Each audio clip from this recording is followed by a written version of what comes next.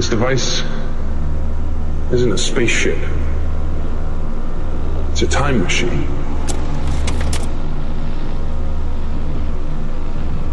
Goes backwards, forwards.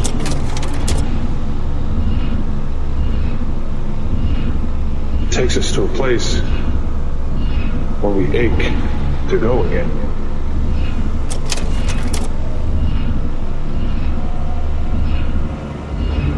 It's not called the wheel. It's called the carousel.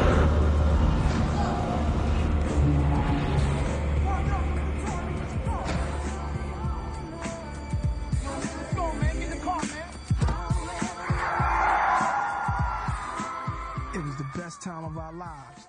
Getting money was all we ever did. Hello and welcome to the Carousel Podcast. Today I have with me Inez Stepman, who is part of the Independent Women's Forum, which is a think tank. And I actually want to ask you what a think tank even is. I still don't know. And then you're also a fantastic speaker and a fantastic writer. I've been listening to you on podcasts all week, and you're extremely incisive and extremely insightful. And your own podcast is called High Noon, which is also a podcast like this where you interview people. So welcome to the show. Well, thank you for having me and for those repeated kind words I told you off air. Like, if there was going to be, you were going to make me blush on air if you said such nice things about me, but I'll try to keep my rosacea under control. Well, well deserved. So I guess I want to know who are you? Like, where did you come from? How did you come up? And how did you become so based? Also, I just want to start off by, you're the only woman I've ever heard talk about hypergamy, which is this kind of red pill theory about female attraction, which we'll get to. But I just want listeners to know that you're like ultra based and ultra like on the same page as I think like a lot of the listeners of this show. So how did that happen? In terms of being generally on the right, my family fled from communist Poland, and then we settled in Palo Alto, California, which is an extremely liberal place. Actually, in the truer sense of liberal, they're both progressive, but they also have that like deeply neoliberal kind of individualistic, utopian vision. And I just found that to be to produce people that I couldn't admire, and particularly actually to produce men that I couldn't admire, but women as well. And so I think if you ask why I'm conservative, it certainly has something to do with that. And unfortunately, these people and their culture run our world, right?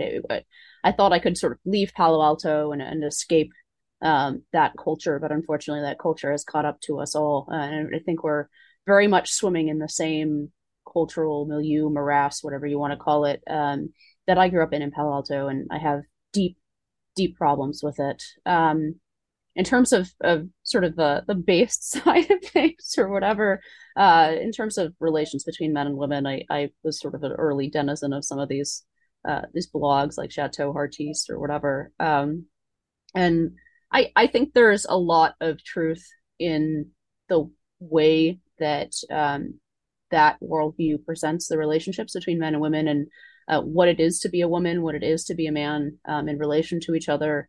But I mean, I have disagreements as well with that side of things, but we can get into that. But yeah, I think if you're asking why I'm talking about hypergamy, I probably have to give the credit to Chateau Artiste. Yeah, so a ton of overlap between us. I know exactly what you mean. I have close family in Palo Alto, Reformed Jews, and I know exactly what you mean. The men in particular, it's very difficult to admire because they're just these spineless people who don't believe in honor. They don't believe in anything. And so I know exactly what you mean. And I'm like you, I grew up ultra, from an ultra left milieu. My parents are professors, and I just never, I never fit in with it, and I kind of rebelled against it. So the difference, though, is how did you come across Chateau Heartiste, especially as a woman? That seems crazy to me. Like, what? Where did you? Where? Because I missed that whole era, you know. Um, so I'm just wondering how you found it. Yeah.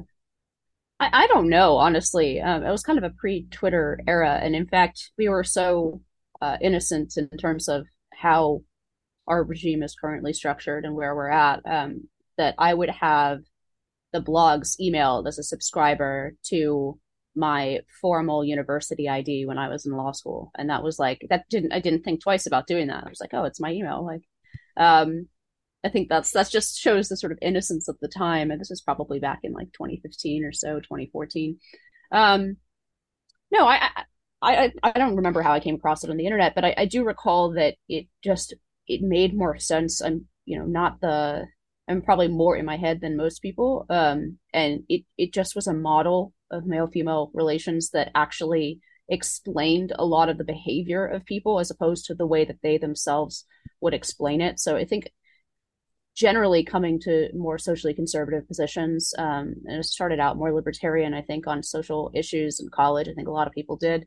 But I think that observation of human nature and observing how people actually behave as opposed to how they sort of rationalize what they're doing. And of course, we have a blind spot when it comes to ourselves, and we have all of our own rationalizations. But it's easier to observe with other people, and it didn't map on to the way that people were actually behaving. Right? I could see around me how what decisions women were making. My friends, for example, were making with the men that they would date, and then versus what they would say, and then the same thing on the men's side, right? Like, and so this is a model of the world that just actually seemed to explain the decisions that people made. That in fact, women desire certain things in men, men desire certain things in women, and I guess the sort of background principle is I've always felt that being in a feudal fight with nature is extremely counterproductive and not useful at all.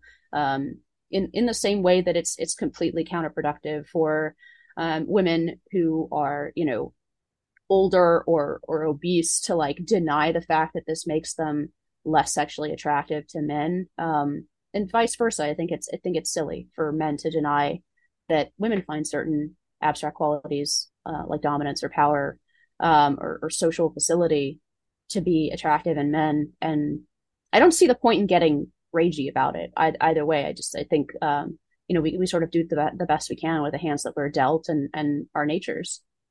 Right. So what do you mean fight against nature? I think we live in a time where we deny that sex is a real and important part of who we are. And by that, I mean biological sex. Um, I think you see that. Of course, the most extreme version of that is transgenderism and denying that biological sex exists altogether. But I actually think that's just the latest stop on the train. I think transgenderism is very much, and I've had disagreements with turf friends over this, but I think transgenderism is very much a necessary consequence of feminism. And that if you go back to all four waves of feminism, going all the way back to Mary Wollstonecraft, for example, there is this idea that the sex differences are socially constructed. And the implication there is that we ought to deconstruct society in order to make us what we really are, which is equal and interchangeable in all important ways. And now you have this big fight over, whether we can actually rearrange our bodies and become the opposite sex, right? But it's always seemed to me to be inconsistent to deny, like to sort of affirm the sex differences below the neck, the obvious ones about sexual secondary sex characteristics and genitals. The differences in our brains are just as scientifically undeniable. The difference in our natures, the difference in our evolutionary imperatives, these things are also undeniable. And I think the much more interesting question and the reason that we are so invested as a culture in denying those differences, I think, is because once you do accept those biological differences, it begs the question, or I'm actually misusing that. Yeah, phrase, but right. yeah, Somebody was just telling me, it's the question. You can't yeah, say yeah, that. yeah, yeah. What are you supposed to say? It raises the question. Right. It raises the question. I'm trying to correct myself here. Yeah, It yeah. raises the question of The what zero society ought to HP. do. That was Yeah. zero HP the other day. Said that, right? Yeah, yeah, But it raises the question of what we should do about it. And I think it implies that there ought to be a way that society is arranged that respects and perhaps even amplifies sex differences. And I think that essentially the folks who are afraid that men and women are biologically deeply different are right to be afraid, because I think there is an implication. I don't think that equality, social equality between men and women is actually a desirable or possible end. So what I completely agree on all points, and it is it's funny to hear that dates back to Mary Wollstonecraft, who she was like who was that? She was a very early feminist, and Yeah, so my point in bringing her up was only this, that this isn't something that came about in the 1950s with or 40s even with Friedan and before yeah. her Simone de Beauvoir, right? One of the few smart people writing in this space, I think. But anyway, so it doesn't start there. There is this from the beginning in feminism. There is this this quest to find out how much of male-female differences are socially constructed, and positing the possibility that actually quite a lot of it might be, right? That underlying all these sort of social constructs and oppressions, men and women are actually very fundamentally similar. And there's a definition I like to use for feminism, because of course there are these like different waves, and sex positive, sex negative, like there's a lot of divisions within feminism. But I don't think a lot of people would disagree with the definition that feminism is the hunt for political, economic, and social equality, right, between the sexes. And if it's true that our biological natures are substantially different, that's just an impossibility. And in fact, I think we're kind of starting to see all of the negative effects of trying to pretend that we are identical and interchangeable in these very fundamental ways. And again, I'm not talking just about like Leah Thomas swimming on the female team, right? But for example, pretending that men and women, the societal message should be that men and women should pursue the same things in life, Right. that they should find love the same way, that they should approach sex the same way, that they should approach family and career the same way. I think in some ways these things have all been more damaging, much more damaging than who swims the 200-meter butterfly faster. Yeah, it's the flattening out of everything, and the loss of the differentiation between the sexes, which is really one of the most beautiful things to exist. If everything's the same, then we have lost the beauty of the difference, which is like where I believe like I'm a Gnostic or whatever. I think that's where like divinity lies, in the differences between things. So I'm completely with you. I guess you have a great in another podcast you just mentioned Simone de Beauvoir. You said the reason why there's a point that Simone de Beauvoir makes at a certain point where she's saying the female oppressed class has no hope of victory ever, like no matter what, like, right, like she said something like that, because there's too much sleeping with the enemy. It's like it's simply impossible for women to ever like overcome their oppression, because it's just kind of, I guess they will always have to sleep with men. Am I like kind of paraphrasing that correctly? Yeah, sort of. I mean, I think what she was saying is women can't separate themselves from men. I think the Right. sleeping with the enemy thing was Right. my phrasing, but No, yeah, my you said that. Yeah, interpretation. right. But Yeah. like no, she said that the oppression that women face is different from, say, the oppression faced by blacks or Jews, her two examples. Yeah, Is right. because Oh, theoretically these people can either kill or separate themselves from their oppressors and sort of live separately, right. whereas Yeah. the human race, the continuance of the human race, relies on the fact that men and women continue to find each other and procreate and perpetuate the species. And she says this is why women are particularly oppressed, right? This is why the oppression is just so bad, because it really can't have that kind of extreme resolution, even in theory. Right. And it means that women are tied forever to their oppressors. But I mean, I deny two things about this. One, I think the entire construct of oppression and oppressed is not in 99% of cases the correct framework to talk about women and men. And I agree much more with what you said initially, which is or a few questions ago, which was that, you know, the differences between men and women give actually is what gives that like erotic spark and something that's interesting and beautiful to our relations. I don't think that oppression is the right construct to think about that. But also it's simply it denies the power of women in basically every civilization. And here's a question that I like to pose to people actually, which is, how do you think the 19th Amendment got passed? Right? If women were so powerless, okay. You know, how is it that they got men to vote for the 19th Amendment, whether you think that was a good idea or not, right? The question is, do women have power even if the arrangement of society doesn't give them, for example, public political power? And the answer is obviously yes, right? And there's a reason we have all these like, you know, Polyan archetypes of female power. It's foolish, and actually I found few people actually apply it to their own families, right? I haven't heard a lot of people willing to admit that their grandmothers were like doormats and didn't have any way of standing up for themselves or had no power whatsoever that they exercised, or their great grandmothers to the extent that they were lucky enough to know them. But they have no problem saying that as a class, women were oppressed before, you know, 1979 or whatever. Yeah. And the reality is that more people, when they look at the relations within their own family, say, no, you know, my grandmother exercised a ton of power in the home. My grandmother was the neck that turned the head. My grandmother was, you know, whatever, or she was a fiery, you know, feisty woman, right? I don't think people apply these constructs 99% of the time when they're talking about their own family, and that's because they don't describe how men and women actually interact with each other. So let me ask, do you think the 19th Amendment was the right way to go?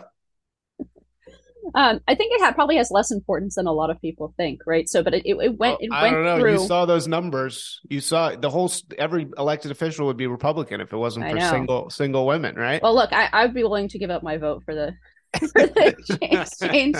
I think, but I do think it's a very modern phenomenon to think of political power as channeling only through the vote.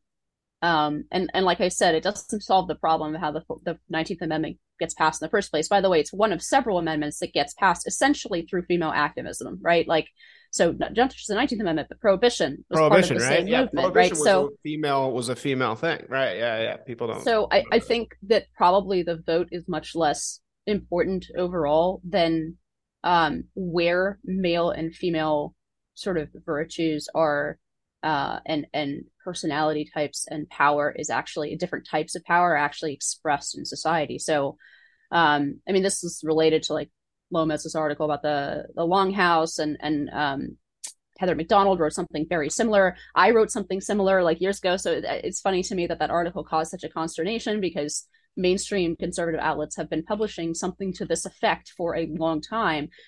So, you know, it's not to detract from Lomez's article, which nicely summarized some of these things, but the sort of outcry from Deneen and others really perplexed me, because there was nothing in that article that hasn't already been published.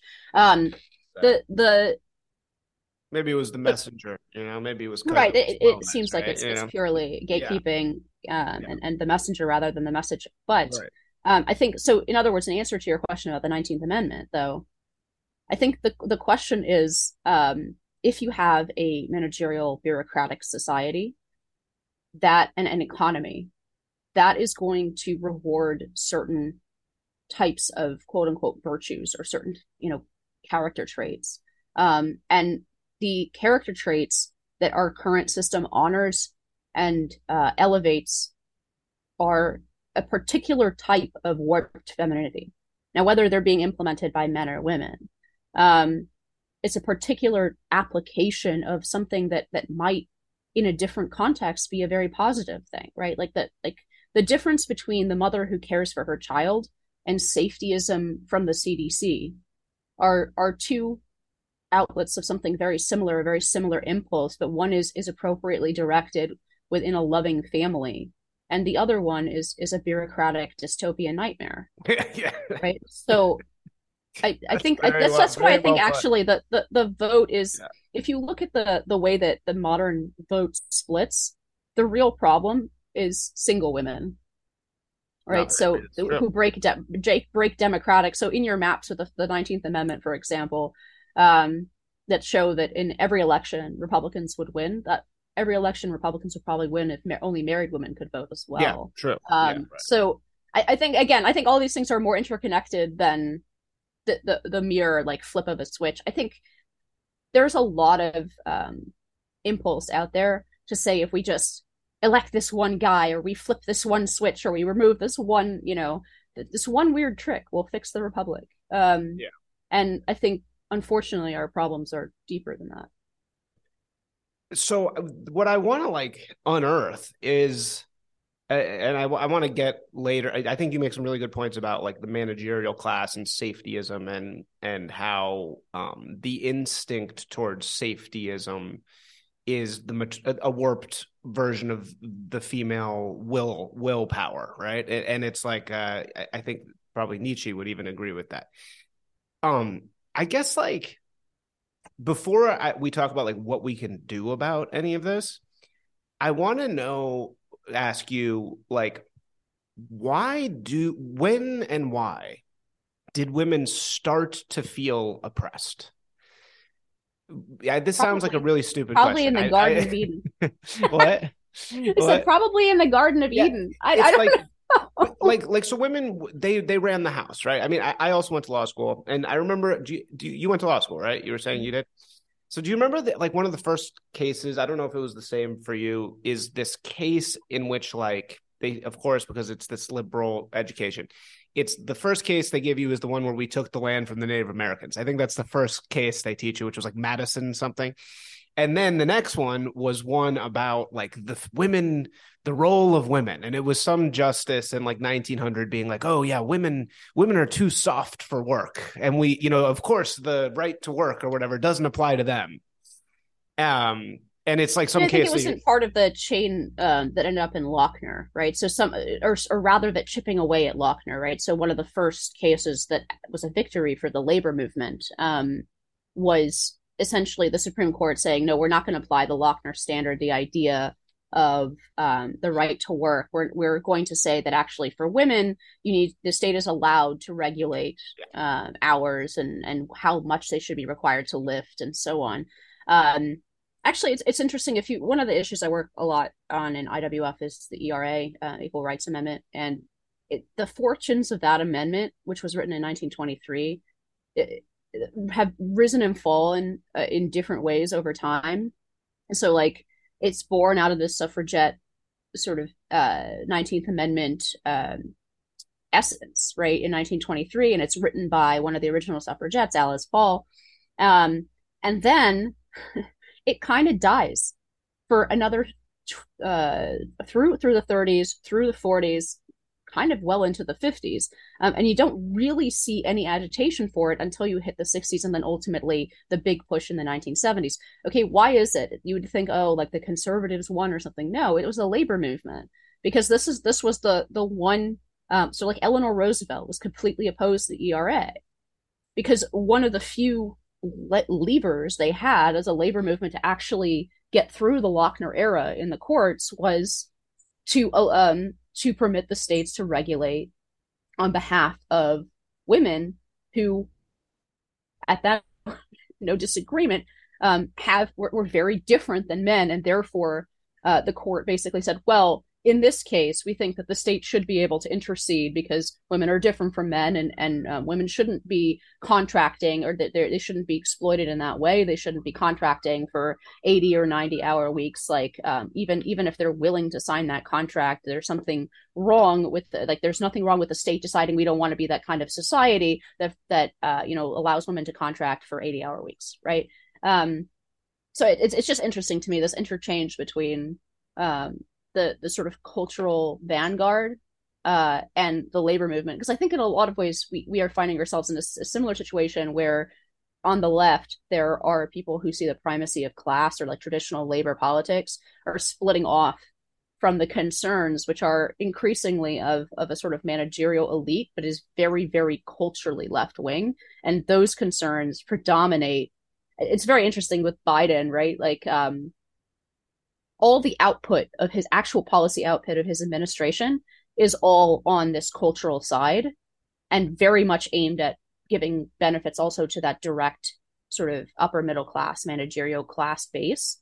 But then he spins it around as when he actually talks with his rhetoric, his last State of the Union, et cetera, he's always talking about it in terms of like traditional labor politics. And, nobody seems to be willing to call him on the fact that those two things are now on opposition to each other.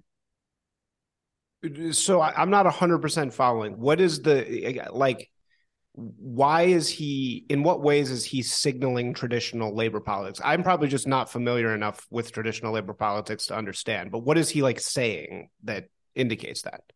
So, for example, there was his first veto was just like, I don't know, 3 weeks ago, feels like a million years ago, given what's happened since then. But this is the first Biden administration veto is to keep in place a Labor Department regulation that his administration changed from the last one about ESG and permitting ESG factors in like, for example, the government funds. Like, so when your Social Security money gets invested, right?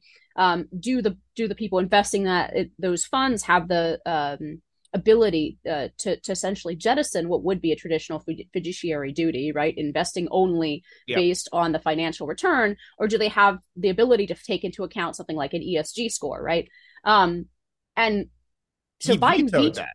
Well, no, so Congress, a bipartisan bill, actually passed eliminating that regulation and saying basically, no, we're not going to provide protections. You need to adhere to basic fiduciary duties. But in vetoing it, Biden didn't make the argument, which is what actually happened, right? Oh, this protects woke corporations, right? This protects this general financial system that is now making financial decisions and investment decisions and deciding, for example, which business to give a loan to based on this cultural agenda. He said, no, I'm protecting working men and women's investments. Right. And his State of the Union was very much the same. He's only touting spending programs. Like he had one word about transgenderism in his entire speech, right? In prime time, but his actual administration and his remarks off of prime time are all focused on what you might call, which I just think is like a too fluffy sounding a word, but like woke agenda items, right? Yeah. I think he still gets that the rhetoric of the Labor Democratic Party is more popular than their cultural agenda. So I just noticed he frequently repurposes what are essentially cultural actions or cultural policies through sort of a labor politics. But I think just like in the ERA time in the 1940s, when Eleanor Roosevelt, or 1930s when Eleanor Roosevelt was opposed to the ERA, because and Eleanor Roosevelt was a feminist, right? But she was first and foremost a labor leftist, and she recognized that actually doubling down on male-female equality under the constitutional law was going to set back the labor movement, and so she was opposed to it. Right? Anyway, this is just like different shades of the left, I guess. But I do think there's something there, that there's a reason that the Democratic Party is losing its working class base, and I think that Biden is one of the few people in the Democratic Party who can still at least fool people by talking about these things, whereas all the people who are coming in behind him, they won't even permit themselves to get off of race, sex, gender ideology, transgenderism, systemic blah blah blah. They won't allow themselves to get off of that train for 1 second. Because every moment they're not talking about that is itself a sort of a form of oppression or whatever. It's going to become more like the NPR feed, and I think the Democratic Party may have some issues when that happens. Yeah, I think the labor assuming they piece, haven't consolidated power to the point where they don't even need to win elections. well, right, which is kind of like where we're at.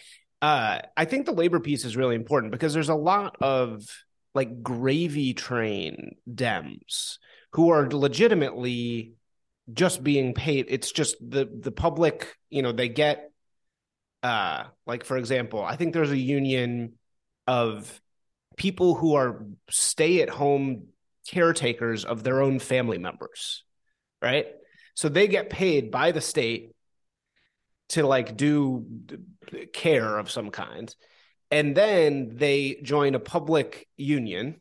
So they give dues to the public union, who then gives all to woke causes and all to democratic people who raise the pay of the stay-at-home person, right? So that cycle of like self-dealing, I think a lot of the labor is still clinging to the Dems, and a lot of the power of the Dems, the reason they can get away with anything is because they have those loops going like all over the place. Like a friend of mine did a piece on Karen Bass's the money behind Karen Bass, and it's all union money. It's like PACs and unions, and they just get all the money they give her comes back to them.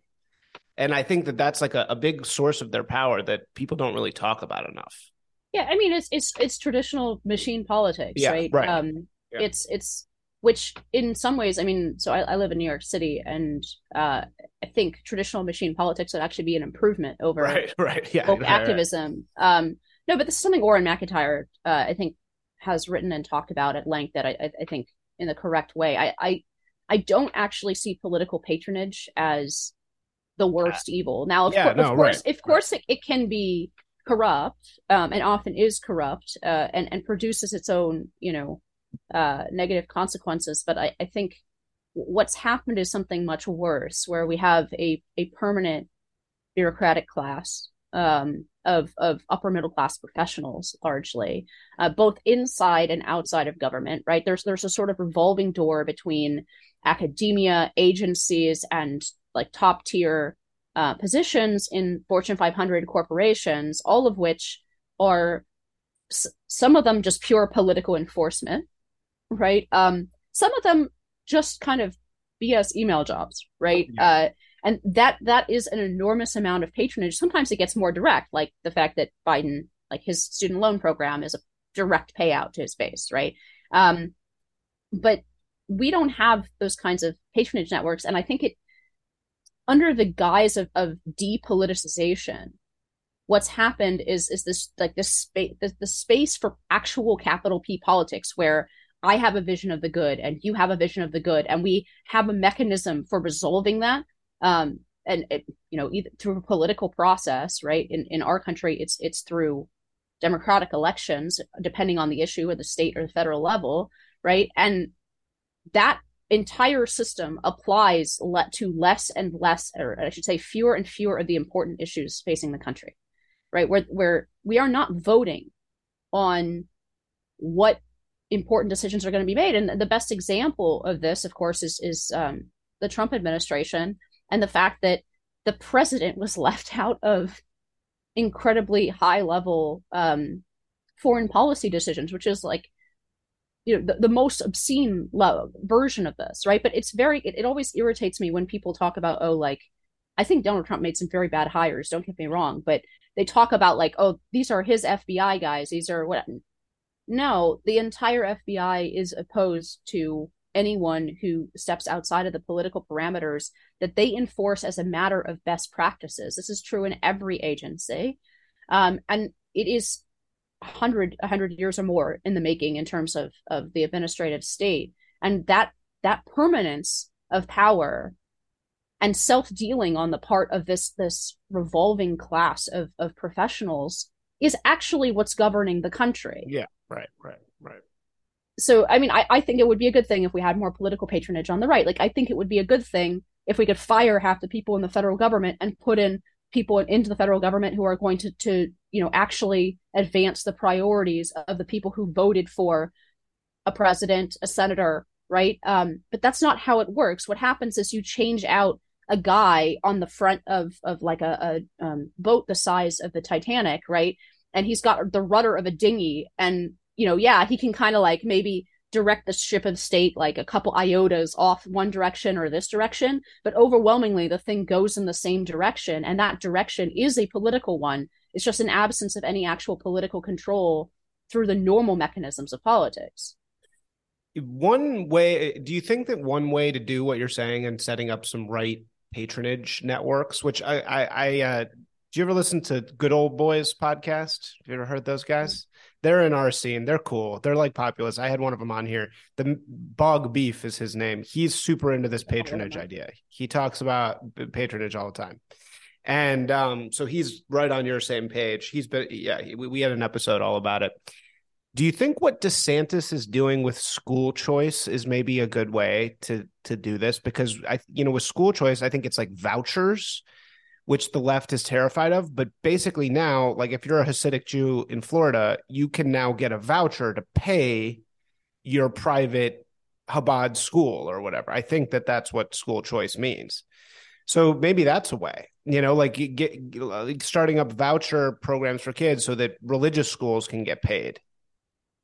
Right. So I spent the first 10 years of my career working essentially in school choice and in education policy. You're the right person to ask. Yeah.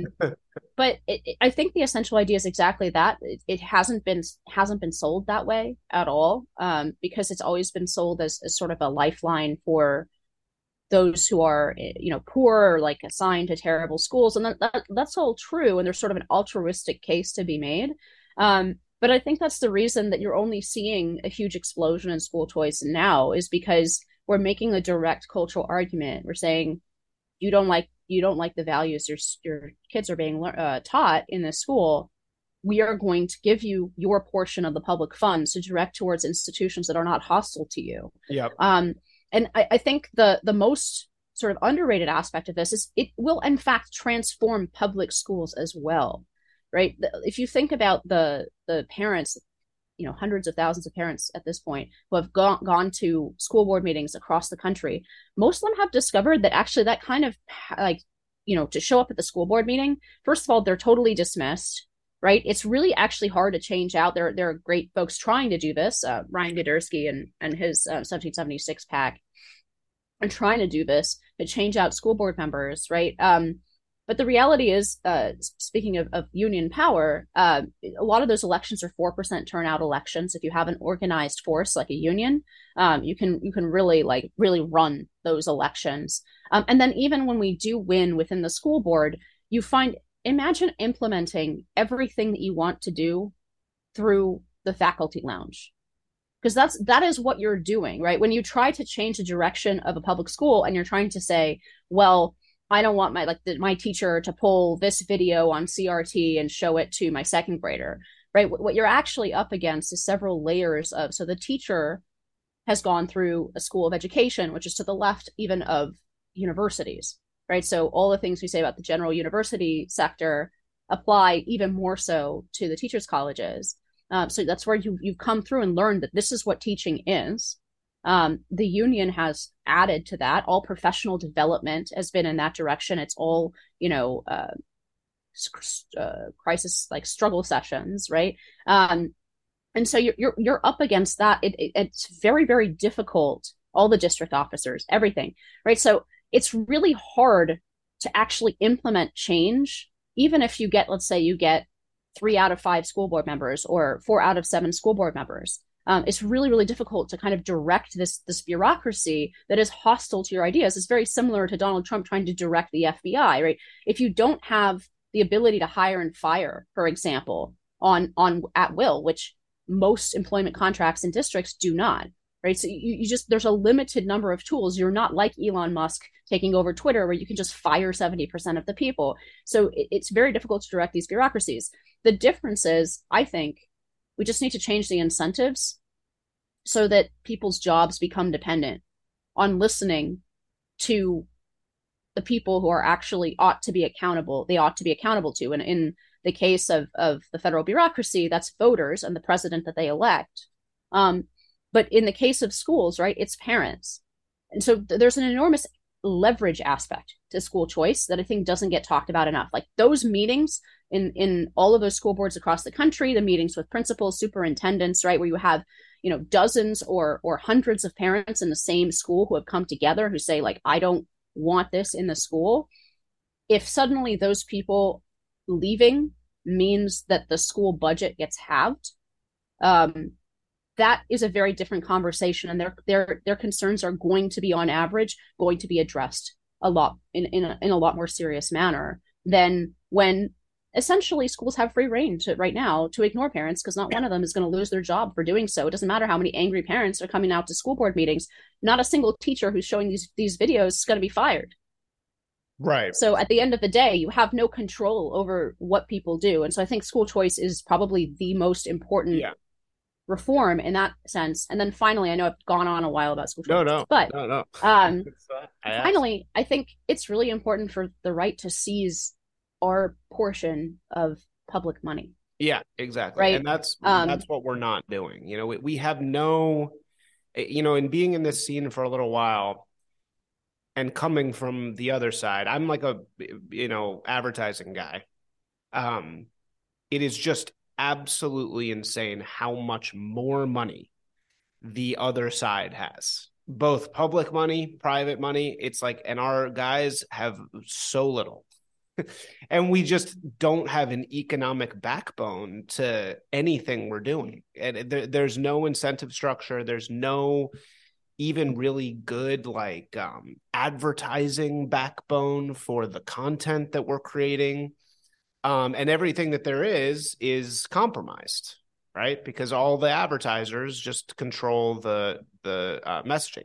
So I think it's like thinking of ways to set up economic pipelines for public funds is like one of the best things we can do. But how do you do that? Because as you're saying, it's like, school choice is one way, but it's like how, we give money to our guys and we take away money from their guys. It's right now. So right now, for example, I think education is a really an instructive example, right? We spend $800 billion a year on K-12 instruction in this country. We're actually don't listen to people on the left who say that American education is underfunded. It's not underfunded. It's per pupil. It's either the second or third, depending on the year, right? Second or third among the PISA countries in terms of per pupil funding, right? And the countries that are ahead of us are very small. It just doesn't make sense. Anyway, we spend between $14,000 and $15,000 a year, and this does not include additional COVID funds. Okay, but this is a baseline $14,000 or $15,000 a year on average per student. But if you go to a lot of these cities, you go to a lot like New York, it's closer to 30, right? Wow. DC, it's pushing $35,000 a year for some of the worst public schools in the nation, right? So there's an $800 billion pie, and not only is that not going to educate Americans, it's going to, it is literally going to our enemies to indoctrinate children. And why shouldn't we seize our portion of this, right? I think school choice is the best mechanism for doing that. But you literally send that money to the parents, who will then, as you point out, go to a Chabad school, right? Or will go to the average private school, right? The average private school in America is not one of these ultra woke like Manhattan schools that goes for $60K, right? The average private school in America costs $11,000, which, by the way, is less than the average public school. In other words, the average private school is actually cheaper. And they are providing a product. They're competing against free, right, on the point of entry. And people are still going to them largely because they actually do offer a different set of values. So the average private school costs $11K in tuition and is attached to a house of worship. And those are the schools that we should be funneling money to. And it is no different. There is there's no notion of neutral. There is no such thing as a neutral education. The entire point of education is bringing up a child to understand the world in a certain way, right? And the idea that the public schools are neutral, whereas our parochial schools or private schools are sectarian or some inappropriate font of public money. There's been some really great Supreme Court precedent laid down in the last 10 years, 15 years on this, and even in the last 2 years. I don't think there's any constitutional problems left with directing money towards private schools through the medium of parent choice. We should, even aside from the sort of religious aspect of this, fundamentally, you should be in favor of school choice if you believe that the average American parent is less woke than the average teacher. And it seems very, very difficult to deny to me that that's true. Right.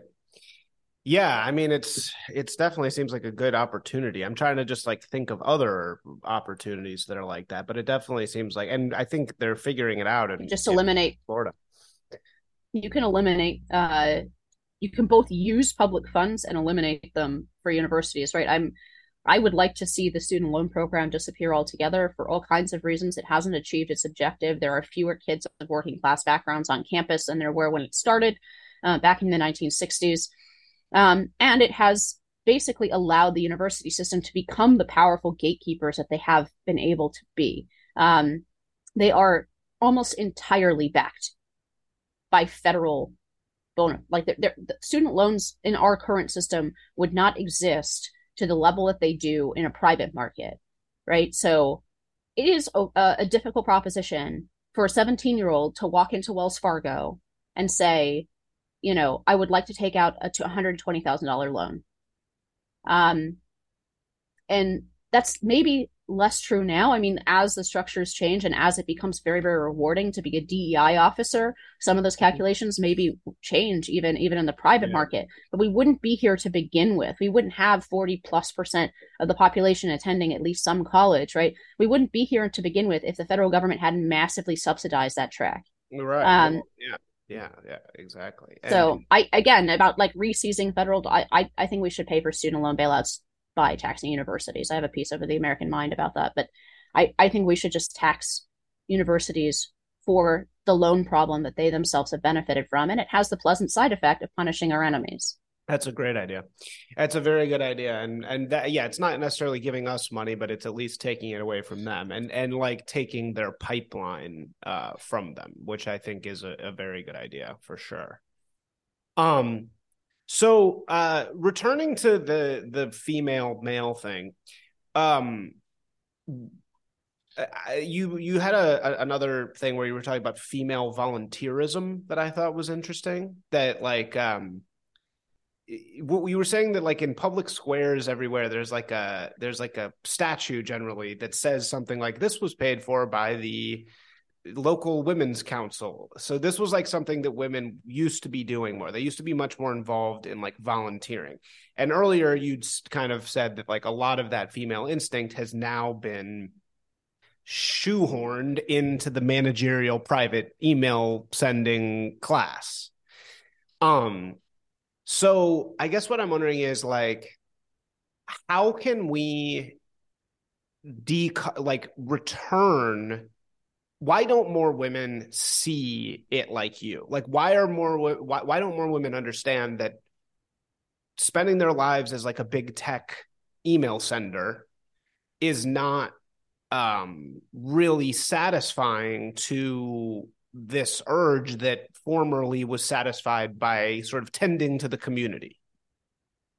I mean, I guess I have a two-part answer to that. The first part is I think COVID really has killed the girl boss as an archetype. I don't think women younger than me, I'm 35, I don't think women in their 20s are as sort of unironically on the girl boss path as they were in my generation. And I think a lot of that has been just the big reveal of COVID. It was that actually, when you strip out a lot of the fancy, the conferences and the flights all over and the chat at the, in the office and the happy hours and everything else, when you strip that stuff out, it's actually a very lonely life. And I think a lot of people realize that. So on the one hand, I do think like almost beating up on the girl boss archetype, I really feel like is passe, because I don't think you see a lot of that. That doesn't mean that people are becoming conservative. It just means that they're rejecting that archetype, and now all these other sort of role models are bubbling up, right? Like the bimbo role model, like so it doesn't necessarily mean, quote unquote return in any way. What is the bimbo role model? What is that? I think like there's a lot more like young girls, e-girls and stuff that posting. They're like they're proud to basically subsist using only their sexual power, right? Like it's a point of pride for them, in the same way that like my generation would not ever openly be proud about that. We wanted the like, or at least the archetype was, we wanted to be like, yes, we wanted to be the girl boss in the office. Like we wanted to be treated exactly like men. We wanted to, govern a staff of 200, right? I think that's not the archetype and the goal of Gen Z, and I think that's a positive thing. That doesn't mean that what replaces it will be any better necessarily. So, as for why more women, I mean, I think we do live in a time where we lie to people about a lot of important things, and the question is whether that's actually kind. We talk a lot about empathy, but it isn't empathetic. It isn't kind to lie to women, and tell them that they can live their lives like men and have the same results. It's going to have different results. I think we're going to see what happens with my generation that made a lot of choices, which made the choice not to marry, not to have families in the same rate as previous generations. And you're going to have a lot of like single 45-year-old women, and what they do, and how they deal with that, I think is going to be very indicative of where we go. So I think it's going to be very like just split off, right? So one cohort is going to pour their lives into activism, and that's what's going to give them purpose and meaning. And this is why the single women have a 37-point Democratic leaning, right? And that's why all the phenomena we talked about with the the longhouse like EPA administrators and all of that, like some portion of these women will do that, and we're going to have to politically deal with that as a body politic. We're going to have to deal with it. What's so insane, and I say this on every podcast, is this is an absolutely unprecedented problem. Like that we have no frame of reference for dealing with this thing you're talking about, because no one's ever dealt with it. Like right now, like trying to disrupt this female engine of activism and power, right? To put it very simply, women have never even been close to this powerful before, right? Anywhere, in any circumstance. I would say particularly, for one, not in a sort of public domain. Yeah. And two, that women without families have never had this power, right? So like everyone's familiar with the idea of the matriarch. Yeah. Right. But this isn't a matriarchy. Yeah. So the priorities of the women who are going to wield that power are going to be quite different. And there's a flip side also with the men, right? Like if you have a bunch of single women, you're also going to have, on the flip side, a lot of single men. And I think for whatever particular reasons, I think mostly related to technology, I think you're seeing more of a like dispiriting on the male side, right? Where young men are basically dropping out. They're becoming the NEETs, right? Neither education nor training, right? The incel. So you're gonna see the rise of that because of female sexual impulses being what they are, because of the app culture being like combining with that in a particular way. I think I said on a different podcast that I think we've essentially returned to the harem polygamous model that pre you call it. Sorry, I just want to. You call it the. You call it it's like a harem, but it's like a temporal harem. It's a harem in a row, right? It's like that's what the apps do. Serial. Serial. Sorry, the serial harem. Yeah, right. So what is the serial harem? Well, I mean, it's still basically a small percentage of very attractive, very powerful men, sopping up 80%. If you look at the dating app data and stuff, it's about 80% of women. They're just not holding them contiguously, right? They're not paying a harem and living in a palace contiguously. What they're doing is serially sleeping with a lot of these women without any incentive to commit, right? Because there's always the next one on the app and the next one. And arguable whether that's actually worse than being in a harem. Um, Yeah. but then the rest of the men are really getting shut out in the cold, Yeah. and they have sort of a choice about whether to be dispirited or bitter about it. And I think Well, you're seeing yeah. people taking both directions, like some men just completely technologically dropping out, playing video games to give a sense of purpose, like a completing of tasks. You don't really see men, those kinds of men, like applying themselves strongly in the office either. Like it's an interesting thing. The women are girl bossing, but the men are not boy bossing. No, no, Um, no. It's but it's Beautiful Ones. It's John Calhoun's. It's Perfect Beautiful Ones experiment. Are you familiar with that? The Beautiful Ones. Oh, it's this incredible experiment with mice that John Calhoun did, and he made like a mouse utopia, and he gave the mice everything they wanted in this like massive thing. And they started with like, 4 couples of mice, and the population absolutely exploded to like 400. And then like inexplicably it absolutely collapsed, and every mouse died within like the next couple of months. And what happened, the reason they call it the Beautiful Ones experiment, is the gender roles got all screwed up, right? So the male and the like 60% of the men were fighting all the women like all the time. And like, yeah, they started all the gender roles got screwy. But 40% of the men just stopped interacting with the other mice entirely, and they just stayed in their own little area and just groomed themselves all the time.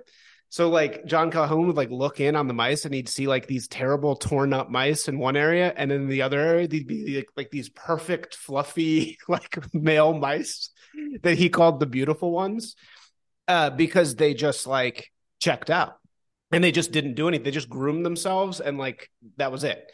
And I feel like that's exactly like what frog Twitter is. It's like, you know what I mean? It's like guys who are checking out and they're just like lifting weights and like looking in the mirror. I don't know And if I would describe frog Twitter as in your dichotomy of the mice. Like I think a lot of the frog Twitter people are actually like sort of doing something about it. so And I am one of them. I always end up back with them, even when I try and be more mainstream. So I'm not insulting them, but what I am saying, I do feel like there is a Beautiful Onesification problem with some of the guys on the right in frog Twitter, because they don't want to leave the cage. They don't want to leave. They don't want to like get, and like, as you're saying, they don't want to fight the girl bosses. I I think there's I do think that there's at this point so much pent up actual competence, and sort of male quality, Yeah. right? Yeah. Quality people who are, so I actually don't know that the profile, maybe it's both, but like to the extent that I've met a lot of these non Twitter accounts in person, Yeah. they tend to be like successful, interesting people, but so I'm sure there is like an incel component to it, but I think we oversell maybe that component of it, and I think what they are is tired of living in a sort of corporate world that, for example, to name one of them, that rewards incompetence and like DEI checkboxing. And that's a very frustrating.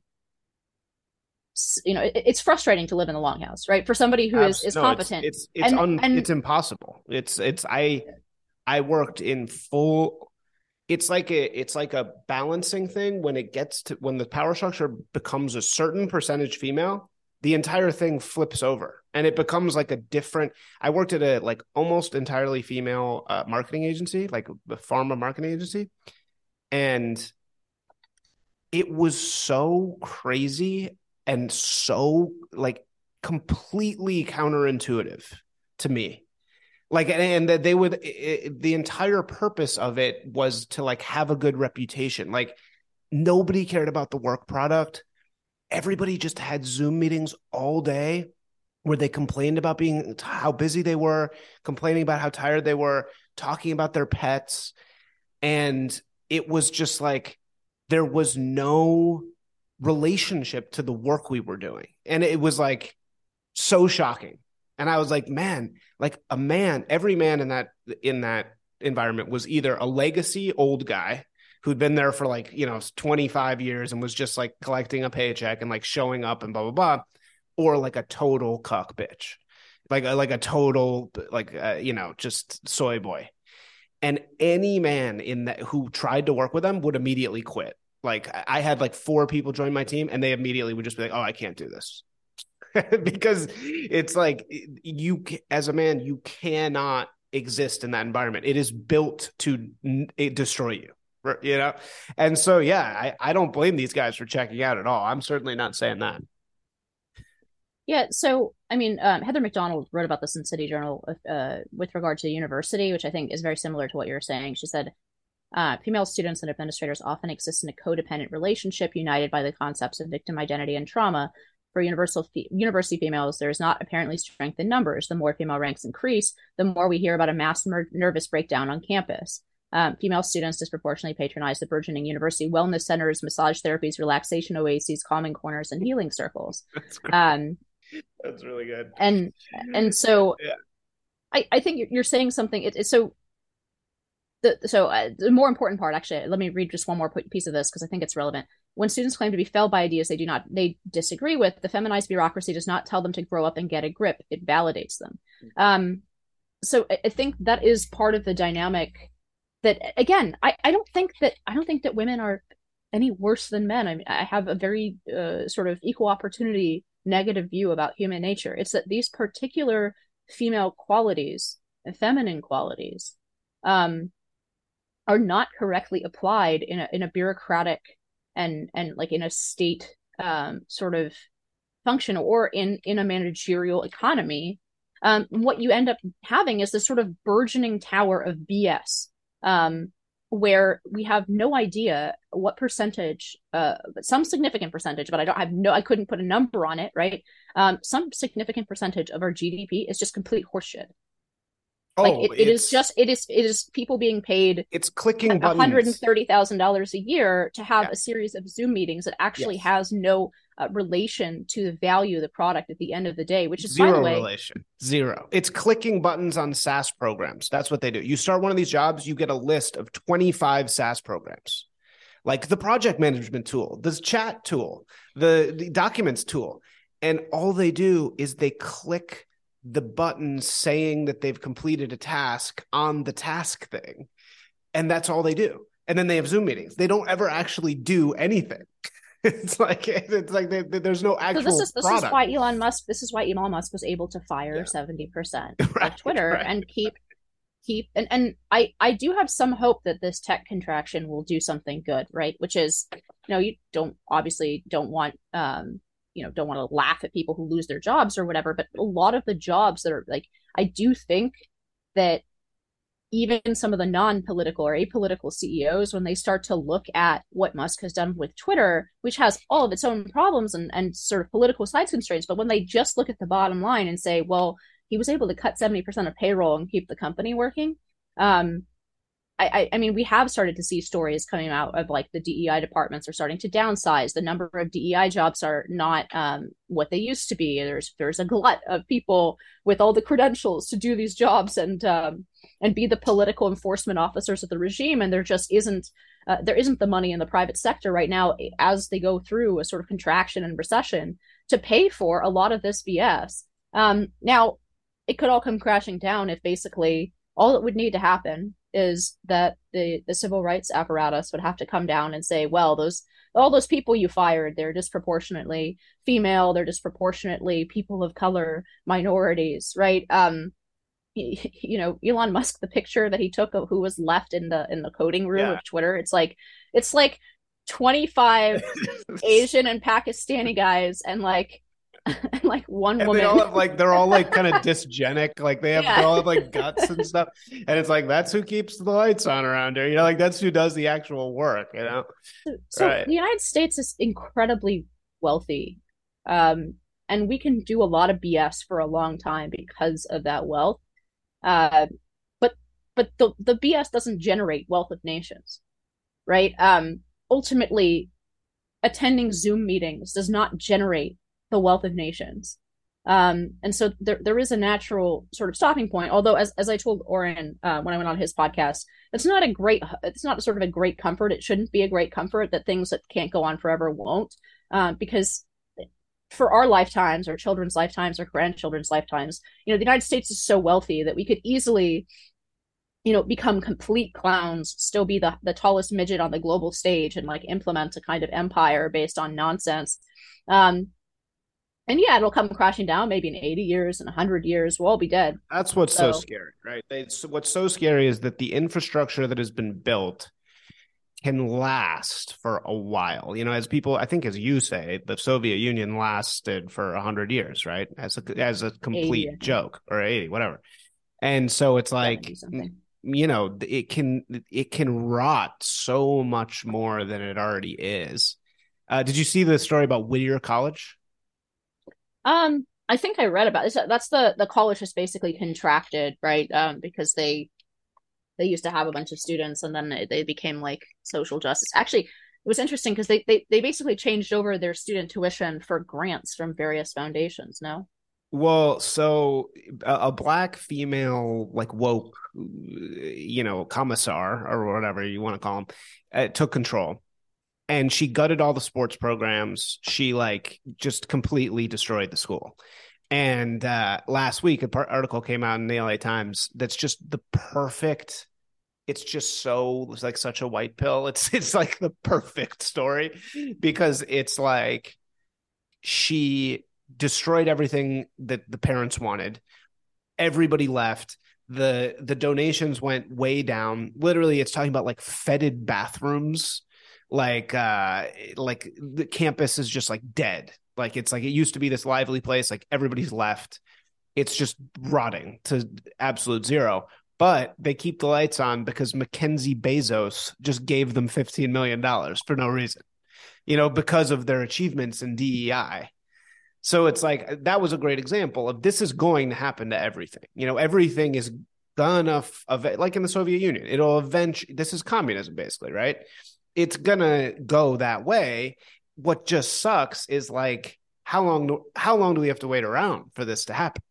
Like it's just going to be such a slow death. Look, the only optimistic, and it's optimistic within certain parameters, take that I have is that, I mean, I don't believe in the directionality of history, right? Right, either in the Hegelian or the Marx sense, like, life is nasty. The state of nature is nasty, British, and short. Most people have lived under much worse conditions still, not just materially, but even in other ways, in terms of, for example, loss of family, and just dealing with death on a day-to-day basis in a way that we don't.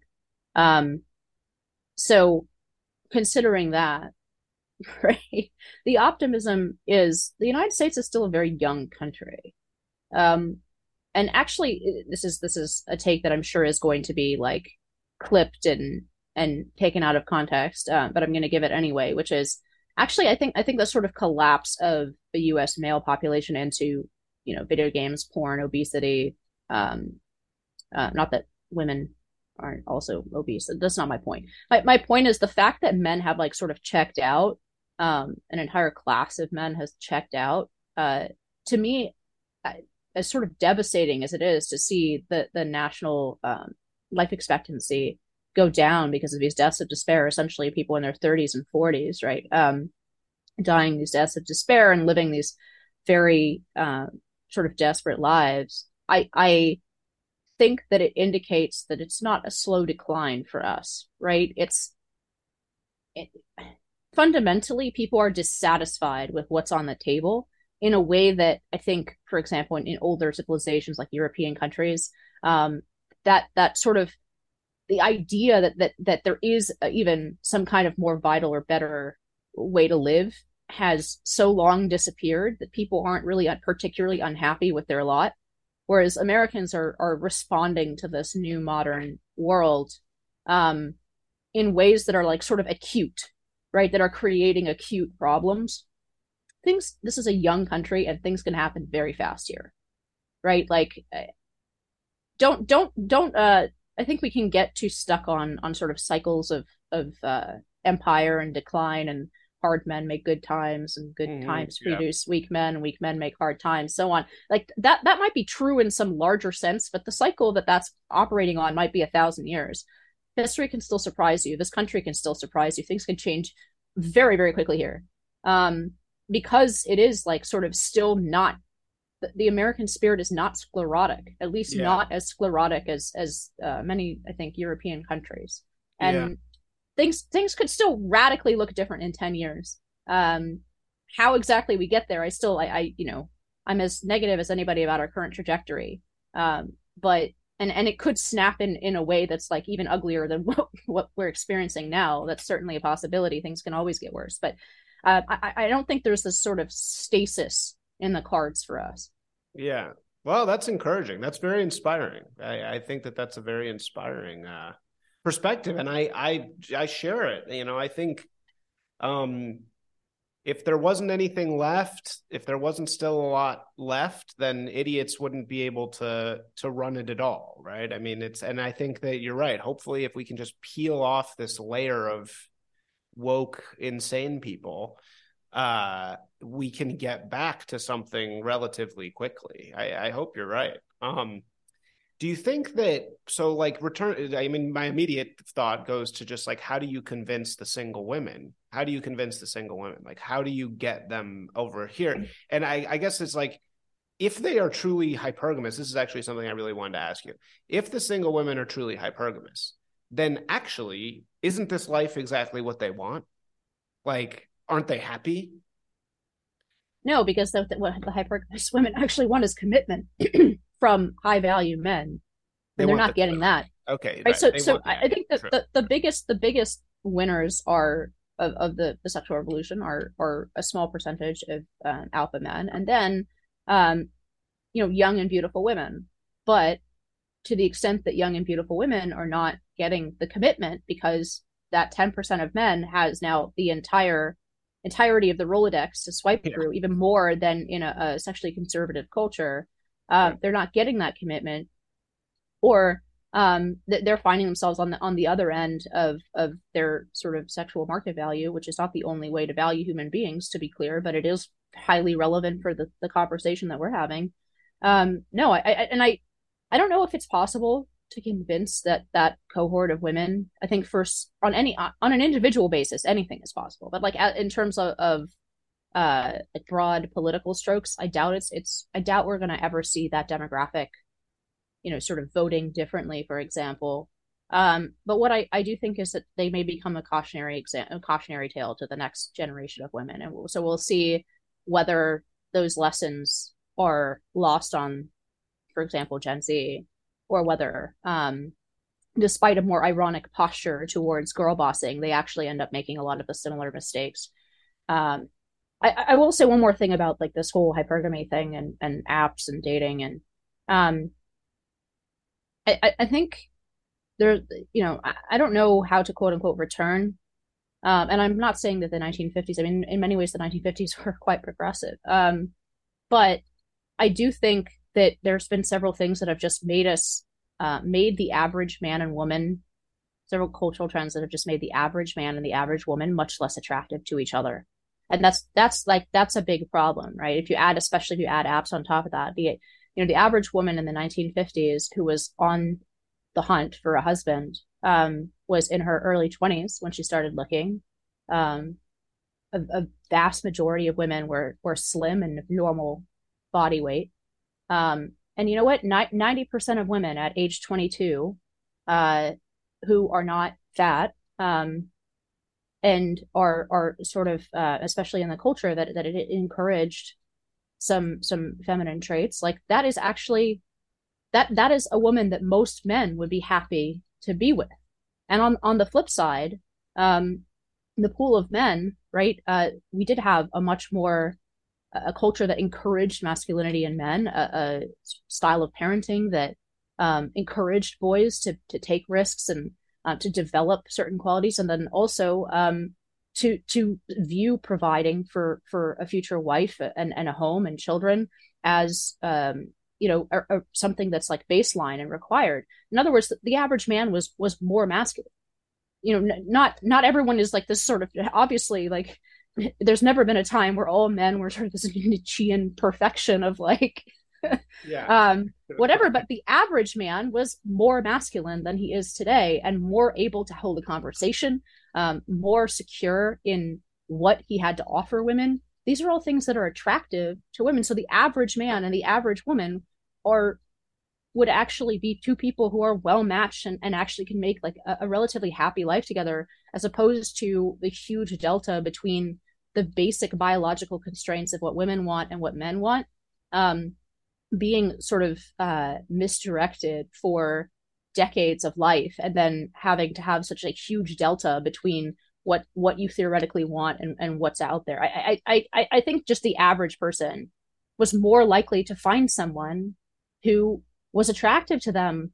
And you could add into this you can add into this bucket the fact that women have many fewer sexual partners. So Yeah, you had a thing in another podcast about the fact that people don't meet at bars anymore, oh and yeah. that was a way for men to stand out more in a lot of ways, and to give a sense of a vibe, and to be attractive to a woman in a way that you can never be on an app. And I think that that's largely been lost. I think like a lot of people don't really meet that way as much anymore, which is really sad and really sucks. Yeah, I mean, it's hardly sort of traditional, right, to meet in a bar, but just to see how we've changed just in the last 10 or 15 years, um, it's, I think men often project, like, especially in our space, right? Men project how they think about women and vice versa, right? It's the same thing with women who are like, I have a six-figure job and a condo, and like I have I have my life together. Why isn't a man, why aren't men like jumping over themselves to date me, right? And then that's not what men value in a mate, right? They're not bad things. They're just, they're not what's on any of the even the top 10 qualities that men are looking for in a mate, but that's what women potentially want, so they project, right?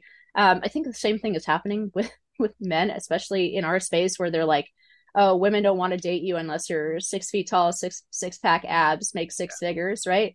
um I think that a lot of those preferences, there's nothing women like better than rejecting, like setting parameters for themselves and rejecting a bunch of men. Like that makes women feel really good, and that's what the apps like facilitate and put on hyperdrive, right? As opposed to in person. Like if you ask women in the abstract, do they want men who are 6 feet tall, they say yes. But that's actually like a soft preference. Yeah.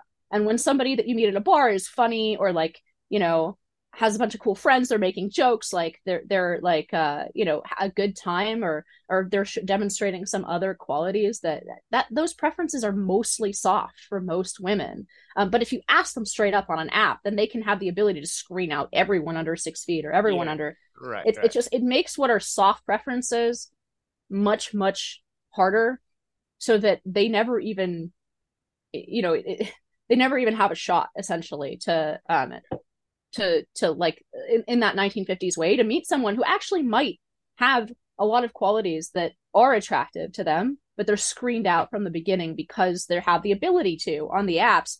And then the flip side of that is like, yeah, women can screen a lot of men, and then they get, if they don't get the commitment from the guys that the only like tiny percentage of guys that met their criteria, then they end up on the other side of it, with very little sexual market power. And I mean, I'm describing this all as sort of in an autistic and dorky way, but like I do think there's some truth in these sort of abstract analysis of how people behave with each other. And it's actually worse for those women, because all they've done throughout their 20s has been sleeping with very high value men who don't want to commit. So like, of course, when they go out on a date with somebody, it seems like a disappointment.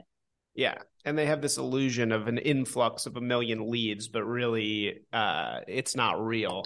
So yeah, so they get to feel like, here's my characteristics that I'm not gonna go by. I actually blame men, though, to be honest, equally as much as women, because it's the male has genuinely become afraid. Men have become really afraid. Your average everyday man. And I hang out with I hang out with these groups of like normie men, and the stuff they do is just completely mind-boggling to me. It's like, their standards and the things that they allow and the fear they have of being seen wrong by women, just to me is I completely blame them for it, and they're just very soft. And I think, again, this is a big part of, to return just to the original point, is like men have a very difficult time being like harsh to women, which is why this transition that we're about to have to deal with women in more power than ever before is going to be so weird and so different than anything else we've experienced before. But okay. Anyway, let's wrap this up. So where High Noon Podcast, why is it called High Noon, by the way? So there's three reasons. That there's a movie, High Noon, Western from 1956. I love the Western, but it's also became a symbol of America. And I mentioned my parents come from communist Poland. So that image, that like iconic American image of the American cowboy facing odds alone, that became part of the solidarity movement. So they put out some posters. So they did one of the posters that they would put out when they held this election that ultimately voted out communists out of power. And obviously there was a great risk in going to the polls. It was basically telling people, like, this is your high noon.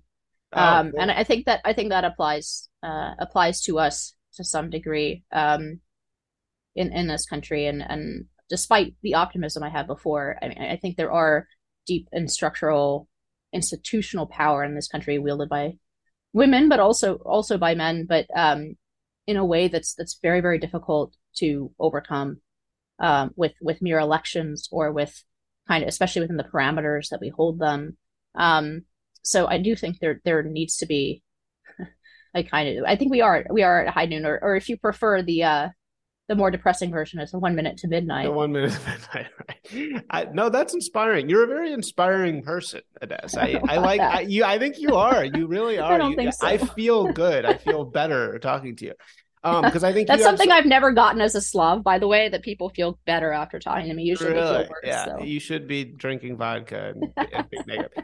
Okay, cool. So High Noon Podcast, Independent Women's Forum. Anywhere else people should find you? Is there a Substack? Yeah, no, I don't have a Substack. Maybe I should, but I haven't. You can find my work in a bunch of different outlets, but you can find all of it on Twitter. So I'm at Inez Feltscher, Feltscher, but you can put in Stepman. It'll find me on that thing, unless they decide to remove my ability in the search function again. But yeah, right. Cool. All right. Well, thank you so much. Really appreciate you coming on. Thanks so much for having me.